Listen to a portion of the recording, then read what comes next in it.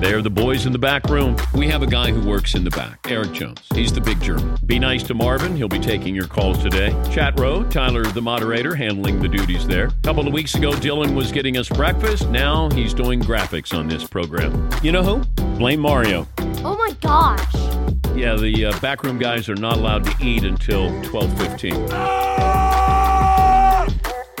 You're now listening to the 12:15 Club. Welcome back to another edition of the 12:15 Club. It is my area. I am back on the mic this week, joined by Eric Jones and Dylan Grady. I was out last week, had a minor procedure Dan alluded to. Thank you to everybody who sent me a message, or Ryan Honolulu gave me a shout out on air the other day, so I appreciate that. I'm doing well. I'm in good spirits. Morale's high. I should be back in the studio in no time. But today we have Seton O'Connor on, our friend, our buddy, one of our favorite Danettes. I'm one of your four favorite Danettes, I think. Top four. Yeah. That works for me. He's top four of our favorite Danettes. We wanted to get into a couple things with him. Seton, so earlier this week you alluded to there was a squirrel in your attic. Oh, dude, yeah. During the show. Yeah. What's been like that dynamic of doing the show at home? Like having your wife there and your son there and like trying to manage being on air and then having like real life home issues to deal with. Yeah, I mean, the only issue really, and it's not even an issue anymore because we dealt with it, is I have 3 dogs, and they bark a lot. So that's a little bit of an issue, but at a certain point, you just kind of have to embrace that, you're home, you're not in a studio environment, and life is going to happen. So you just sort of roll with it. The one thing that I do try to manage a lot is actually not getting in the way here. Like my wife has her own schedule, and my son, he's been homeschooled now since March. And he has his own schedule, and they have their own routine, and it operates really well. And then they don't need me every 15 minutes walking out of this studio room and being like, "Hey, I'm hungry," or "What are you guys doing?" Or like I distract my kid. He's trying to be in school, and my wife is like, "Would you get out of here?" He's trying to do his math. So that's actually more of an issue than doing the show. The show is super smooth. Do you almost kind of feel like a prisoner in that room, or do you leave? No. No, definitely not. It's actually great. It's like really relaxing. I try to keep an eye on the time a lot because you're not as aware of how long 5 minutes is here. So like we'll have breaks that are say 5 minutes long, and in the studio, when it's starting to wind down. But here I could be out getting coffee in the kitchen, and then I'm like, oh crap, how long have I been here? And you got to like run back. You know what I mean? So that's a little weird. What do you enjoy least about doing the show from home? You're kind of disconnected. Mm-hmm. So that's a little weird. The show is different because a lot of content that we figure out happens in the breaks. Or you're just being around Dan. I don't like not being around Dan because he, like there's just a certain energy there, or you can pick up what kind of mood he's in, like, is he super goofy today or is he serious? Is he in a good mood? Is he in a bad mood? It's hard. It's really hard to read that stuff from here. Yeah. Eric? This is pretty behind the scenes, but the other thing I noticed, Seton is, as I think most of the fans know, you deal with all of our sponsors. And so as we get towards the end of the year and we look at, maybe new sponsors or things are changing, one of the big issues that we fought behind the scenes is package deliveries. It's a big deal, and you're not here to receive them. And sometimes there's a little, something arrives or doesn't arrive, or like a couple weeks ago, they said it arrived, but there's no video footage of it ever arriving. So I'm sure that's probably a limiting factor for you too. It's actually the exact same as if I was in studio. I wouldn't get the deliveries either. So being home, it's like it really doesn't matter. Percentage-wise, you get 0%. Yeah. Now I'm actually less frustrated because I'm like, well, I'm not there. So if it's there, it's there. Who knows? But you know what, though? There is something about like being home, though, that like I'll get up at 6 o'clock. Normally I wake up at 5:30 to get to the studio, but now I'll wake up at 6 o'clock here. I work out. Then I go downstairs and start work. So it's like the schedule is way different, and it's a lot more friendly to just like where I live and how I live kind of thing. Whereas before I'd get up at 5:30 just to get into the studio for like 7 or 7:30. Now, you just have to walk downstairs. So there's a lot of benefits to it for sure. Dill? Yeah, that was like, I mean, I had a taste of the working from home life for about 3 days, and I definitely didn't get up early to work out or anything like that, but just being able to roll over and turn on my computer is a pretty nice bonus.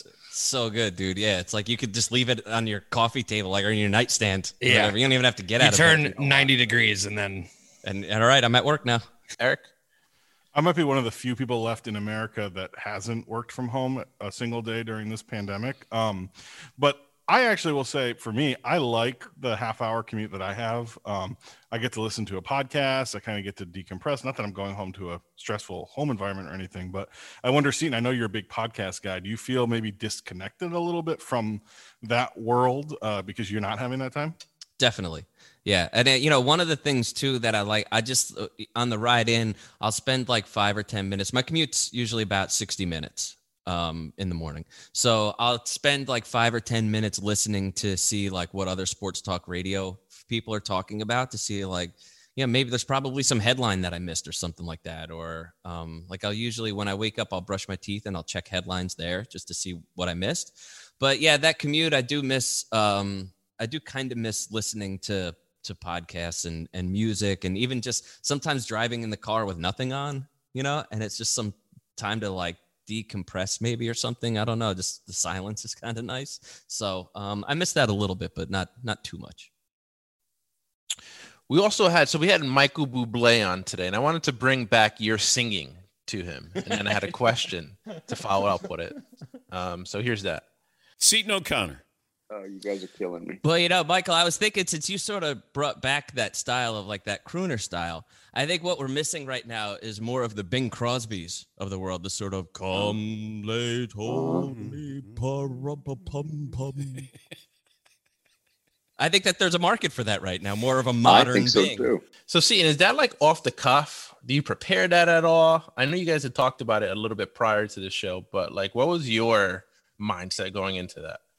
So that's actually just like a little bit of view of what my home life is like. Like I'm always doing impressions and stupid stuff like that, and I just try to get my wife and my son to laugh. I'm always trying to get them to crack up. And we just decorated our Christmas tree the other day, and I was doing that impression, of that stupid like Bing Crosby thing. And I went on for like 15 minutes trying to be Bing Crosby, probably too long. And it's probably really annoying, but it just so happened to come in handy here that I'm like, oh, dang, I could just do like a Bing real quick. And so it was in the moment it just popped into my head where I was like, oh, that's what I'll do. I'll do Bing Crosby. But I had been doing it just the other night.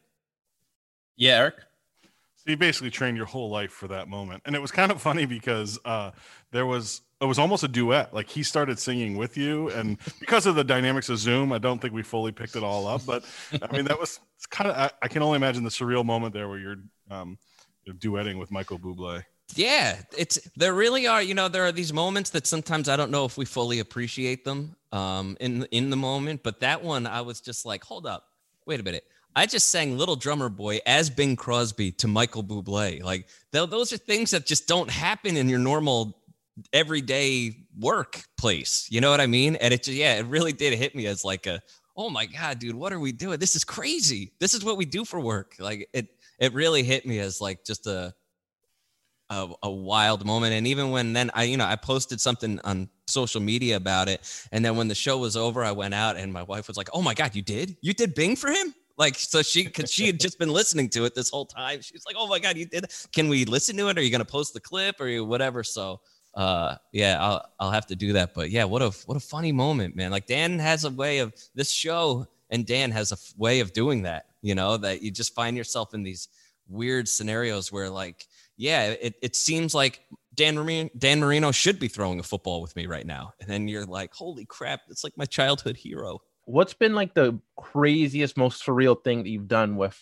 whether it's an athlete or celebrity on the show? Man, I don't know. I mean, that's probably up there as one of them, because I just like, it's just not a scenario you ever imagine, especially because just like a week ago, we were, we're kind of making fun of the guy, I mean, not even kind of, I mean, we were, and we were being like real jerks, probably. I know that I probably was. And he's just like, oh, okay, sees the segment and like, all right, well, let me get in front of these dudes and like, I'll just win them over, because like, I know that I'm awesome. And, so I don't know, that kind of says a lot about who who he is, and what kind of person he is. But yeah, right now I'm kind of riding that wave of madness, like Michael Bublé.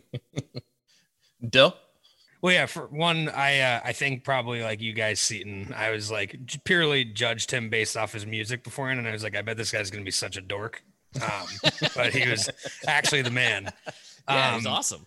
But also, I do, in terms of like the last question, like a surreal moment or something. I remember you mentioned to me a while back about like Pedro Martinez, like holding a baseball, and you were just like, you described it as like he just like the way he was holding. You're like, that guy is just, it's like a different relationship or something. Like, oh yeah.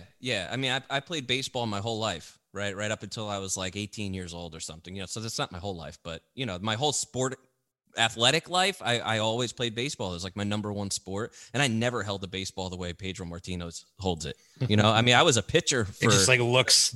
Oh different. Yeah, he has a way of gripping it off his fingertips, and then he's like, oh no, and even he'll shuffle it around in his hand, and you're like, dang man, that dude is like, it's a whole other level. Obviously, I mean, he's a phenomenal pitcher, or was, but yeah, you get those kind of little moments where you see people and how they really are. Like I hated Pedro. I was a Yankee fan. I couldn't stand that dude. And then you get around him and you're like, whoa, this dude is awesome. And you could learn so much from him, it's really interesting. Eric? One interesting thing, kind of going back to the Michael Bublé thing, and you guys alluded to it on the show, so I don't think I'm pulling the curtain back, but his people sent a note that basically said, you guys need to say 95% about sports. And this guy is like known for one thing, which is the music. And obviously his agency was right, because those were great conversations, right? The hockey conversation was great, and talking about his fantasy football. And he clearly either was prepped on the show or does truly consume things about the show. He had a lot of nuances to the show, but, I've worked on the show for 8 years, and there have been times, and I'm sure it happens more that I don't know about, where kind of a bigger name will come on, and you'll get from their agency, like, and Dan again talked about it, like those rules of what you can do and what you can't do. And usually it's funny because the person who's on the show doesn't know that those rules were set forth. Yeah, that it is interesting, because PR people are like, they're trying to do their job, right? And they're trying to cover their client as best they can and set him or her up for success. But a lot of times it does feel like people will go overboard, and they're like, Dan was laughing about it today on the show, where he was just like, hey, don't mention the party in Vegas. All right. Or whatever. And you're like, what party in Vegas? Like, now we want to ask them about the party in Vegas, because we had never heard of it. So sometimes like agents or PR people or marketing person will sort of put their foot in their mouth a little bit like that. This was an example of like, hey, let's not get too loose. I think that it was a request, not like a demand, and they're like, hey, like, let's just try and keep it to sports, because probably nobody ever asked him about sports, and it'd be really nice to do that instead of like the same old tired questions that he probably gets asked in every interview. So I get that. And actually, when you get an email like that, the Bublé interview, we're already kind of like, well, I don't know. All right, let's just see what we get, maybe it'll work. And then you get that interview or that email, and we're like, oh crap, like, dude, really, are we gonna waste our time with this like 10 minutes? And then he comes on and he's just like an absolute rock star, no pun intended, but he was awesome. He was phenomenal. A great interview. That's always sort of a nice surprise. But you know what though, I think part of the key with it is too though, and I know that I think that Dan is kind of known for his interviews, right? And being a great interviewer, but there are times that I'm like, damn, dude, look at this dude. Like he knows how to get on the level with somebody right off the bat. And I see it time and time again, especially in person, like you'll get some, like a great basketball player come in, right? And him and Dan are meeting for the first time. And it's like, hey, what's up, DP? Hey man, how you doing? And the guy's like, hey Dan, how you doing? Or whatever. I'm just trying to hit a 15-footer. And like already he's speaking basketball language of like, oh, this guy's a shooter. Or, oh, this guy or whatever. And he has a way of doing that. He did that with Michael Bublé today, where he does an intro. It's a really nice intro. It's like, hey, you sold 75 million albums. You're like awesome and all this stuff. But are you over the 94 Stanley Cup yet? And he immediately went into fan mode, yeah. And it's already like, oh, okay, we're cool. Like, we're going to have a great time. If this is where we're starting off, and how much do you hate Mark Messier? Like, all of that stuff is like childhood fandom that's ingrained in you. And Dan immediately set him like nice and easy. Like, okay, cool. No, we're just bros talking. You know what I mean? Instead of I'm the interviewer, you're the singer, you're the celebrity guy. You know, I'm always really impressed with Dan's ability to do that. It really sets him apart as an interviewer. Could you recall an interview or a guest that they came in and it kind of went the opposite way, where there was all these restrictions and rules, and they weren't really willing to play along with what we do on the show? Yeah, I mean, there are sometimes like people come in with like, it's almost usually the more people that are traveling with the person, the more difficult the interview is going to be. Yeah. If that makes sense. Like they have an entourage. Yeah. Like sometimes I get it. Sometimes you got to travel with a lot of people. I totally get that. But that's usually an indicator like, whoa, they're like 12 deep in the green room right now. Like, I don't know how this is going to go. So that's happened. There have been some other times that people have come in that I don't know that necessarily they were in the right state, a little loopy, and like, well, I don't know if we should put this person on the air right now. And you know what? It's funny. Who didn't really vibe the first time he came in, and then ever since then, it's been sort of like a running joke with them, is Bill Burr, the comic. Yeah. First time Bill Burr came in, him and Dan, like, it didn't really seem like they were clicking. Like, I don't know that they got each other's senses of humor. And then like Bill Burr's like, "What, you're really mad at me right now?" Or like, "What?" They just didn't seem to find that rhythm that sometimes you get, which was kind of interesting because I thought that they were going to be like, "Bah, we're best friends." Yeah. But I mean, they figured it out, But that was kind of an interesting one. Eric? You talk about entourages. One of my jobs while we were in New York was I would always get the guest and their entourage from the street upstairs. And you're right. I mean, sometimes it would be like it would come in 3 or 4 waves, and they've got like 4 cars outside, and they're promoting a movie, and you got people from the movie, the distributor, and the production company, and the agency, and I mean, this just would be crazy. But on the flip side, I don't know if you remember, but Keanu Reeves, when he came in, the dude came alone. He was like, put his hand right out and was like, got my name, remembered it the whole time. He wanted to go outside and smoke a heater. And so I was like, okay. So before his appearance, we're outside on the street, just like, smoking. I don't smoke heaters, but I was like, I almost want to light one just for the story, But like, we're just sitting there. And I mean, I don't know if you remember his appearance, but I mean, he was awesome. The Keanu interview is like one of the best ones we've ever had. That was awesome. That was like one of the best days. He came in, he's wearing like a black suit. Dude looks like $1 million.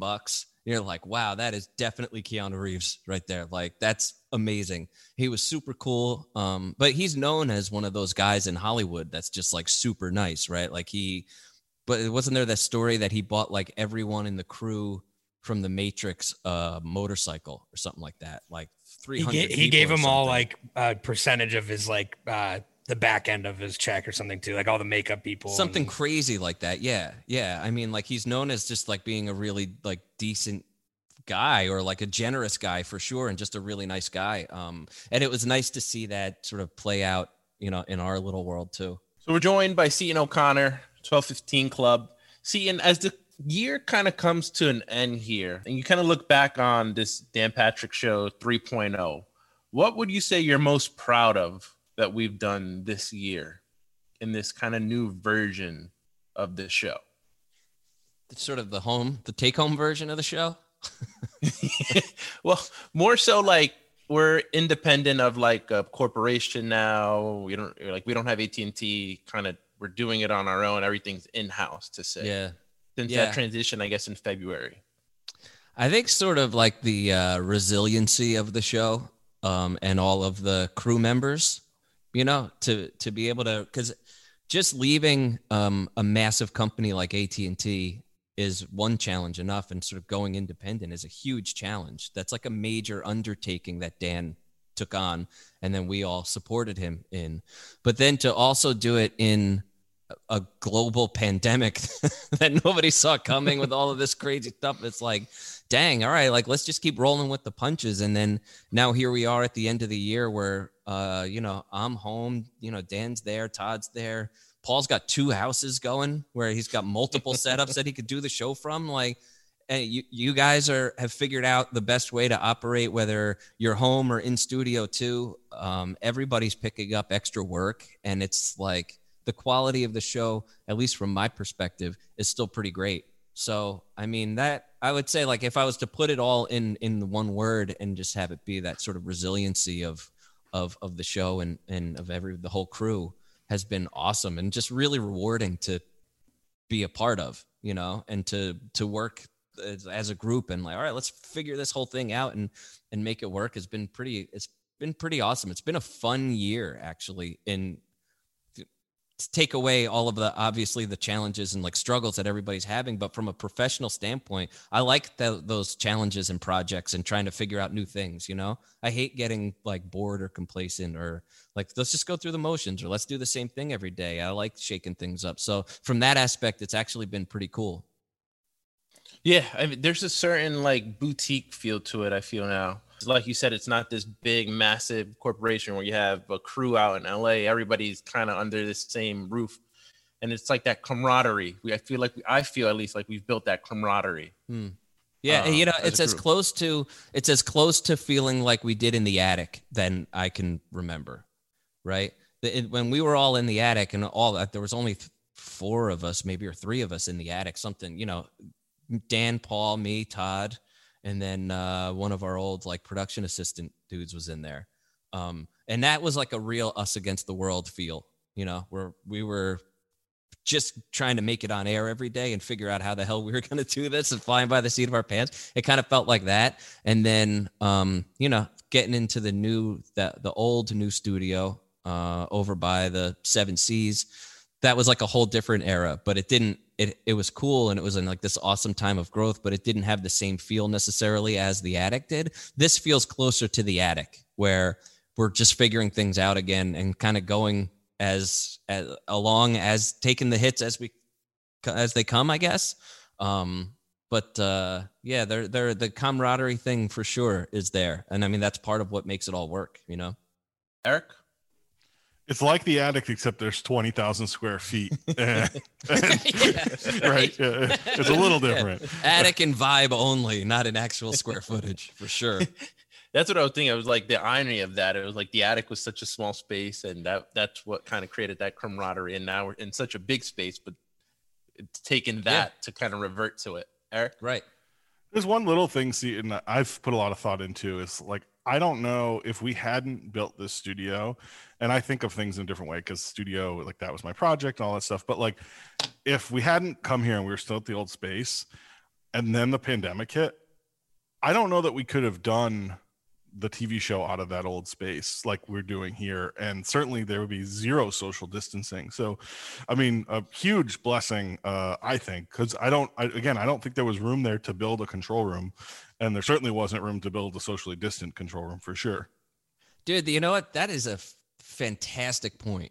It really is. That's a great point. That right. If we were still at the old studio, it's possible that we're not doing the show anymore.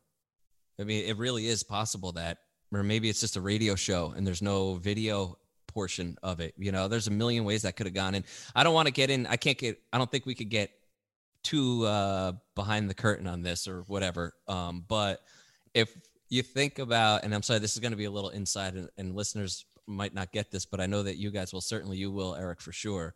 If you think about the last 2 or 3 years and all of the stars that had to align for us to get this new studio that we're in now, this mega warehouse studio, right, that we're in. It's not like there was just like one day Dan said, hey, let's build a new studio. There were all of these other dominoes that had to fall before we got this studio. And then we end up in the studio just as AT&T's like, all right, well, see you guys later, which is then just as before this pandemic hits. It's like, dang, you know, dude, I'd never thought of that, how all interconnected, like 2 or 3 years worth of stuff is in order to get us right here to this moment. That is wild. I'd never thought of that. But there were wild. Like bosses coming and going, and then people approving things and then not approving things. And then are we going with this company or that company, or is Dan just going to do it? And whatever, all of these different things happened over 2 or 3 years that got us here, man. That's wild. And then as a credit to you guys who create the content of the show, to, you know, we signed the radio deal before, like literally 10 days before the economy got shut down. Yeah. And then 2 months or a month and a half into it shut down, we get this visual deal, right? Long-term deals, and people weren't and still aren't getting new content deals, right, in the middle of the pandemic. And it's a credit to you guys, the quality of content that you create, that there's still a demand for the content that you guys create every day, even in the middle of a global pandemic. So but you're right, yeah, it is comical to think about all of those different dominoes, from the top down, and the financial impact of all that stuff. It really, the stars aligned for sure. Oh my God, dude. You ain't kidding, man. Crazy. Yeah. Well, we're grateful. We're grateful that we're all still together. We're still doing the show. It's been a fun year. Well, maybe not fun, probably the wrong word, but it's been an interesting year, and, glad that we're all still in it together. And we want to thank you for your time, for joining us today. After doing 3 hours, you sat another half hour with us. So thank you for being so generous with your time. I love talking to you guys, man. It's a ton of fun. Mario, good to have you back in the saddle there. Happy to have you back at work. This is fun. So I look forward to doing it again. Thanks, man. Have a good weekend. See you, buddy. Always fun having Seton on. And I feel like it's always a really good conversation with him. He gets it. He always just gets it. So this week we also had Todd's pie situations, which in the moment I had completely forgot about, because I'm listening to, so how it happens is I call in the morning. There's like a party line / 8-way call going on where the behind the scenes crew can kind of communicate with each other. And I heard all this commotion about, make sure that the camera's outside and make sure it's ready outside. You got to bring the wires outside. And I was like, what is going on? And I didn't remember that Todd had to take a pie for his Cowboys bet until it was happening. Eric, how does that go? Is there just pies on deck in the man cave? Were you prepared prior? Because even when they had made the bet, you weren't physically in studio. You were listening over the radio. So kind of what's that process like? Yeah, so I had to leave for an appointment on Tuesday. So I left around 11:30 Eastern. So it was the last half hour of the show. I listened in my car on the way to the appointment. And so I heard the bet happen. And so I texted Dylan, actually, because we all pretty much always have pie crusts on standby. And this all goes back to the Seton pie when he had to take those 5 hidden pies to the face, where it was a several week long process, including the JJ 5 pies of 2016. Nobody will ever forget. Of course, yeah, it really kind of cemented my place in Dan Patrick's show history here. But no, so we've always just had a pie crust or two here, and pie filling too, because it really doesn't go bad. And we had bought because Seton actually is still owed 2 pies, and I hope if he's listening to this, he remembers that we have not forgotten about those pies. So I just texted Dylan. I said, just make sure we have everything. And I guess the kind of the aerosol whipped cream that we had bought for the Seton pies had expired. So, and we didn't want to have Todd eat expired whipped cream because that would turn into a whole because you know he'd situation. You know he'd eat the pie. Yeah, it's him and Penny out there licking the parking lot after off the asphalt. Yeah, but no, So Dylan just had to go pick up some whipped cream, and I was like, "There's no way that he's not going to lose his bet." So we got it the day before because we're like, he's definitely losing this. But then, in terms of because that's the interesting thing. We have when it gets into March Madness and stuff, we have that whiteboard in the back that we try to write down all the bets on. And even Marvin, anytime I hear something, I just say to Marvin on the headset, hey, write this down, or, this is the bet with the caller, because there's all these different callers and, these call in and they want to make long bets. And the guys take them. And of course the callers aren't going to let you forget if they won, but then if we won, then we need to be able to say, all right, Jimbo and Kimbo, let's go. Yeah, and the bets are they're really long term. It's like Bronny James will be a 6-time All-Star by the time he retires. It's like, well, Bronny James is still in high school, so let's calm down there, Steve. If we can all hope the show is still going on in order to pay that bet off. So you're the director of the show typically. What's the difference watching the show opposed to listening to it?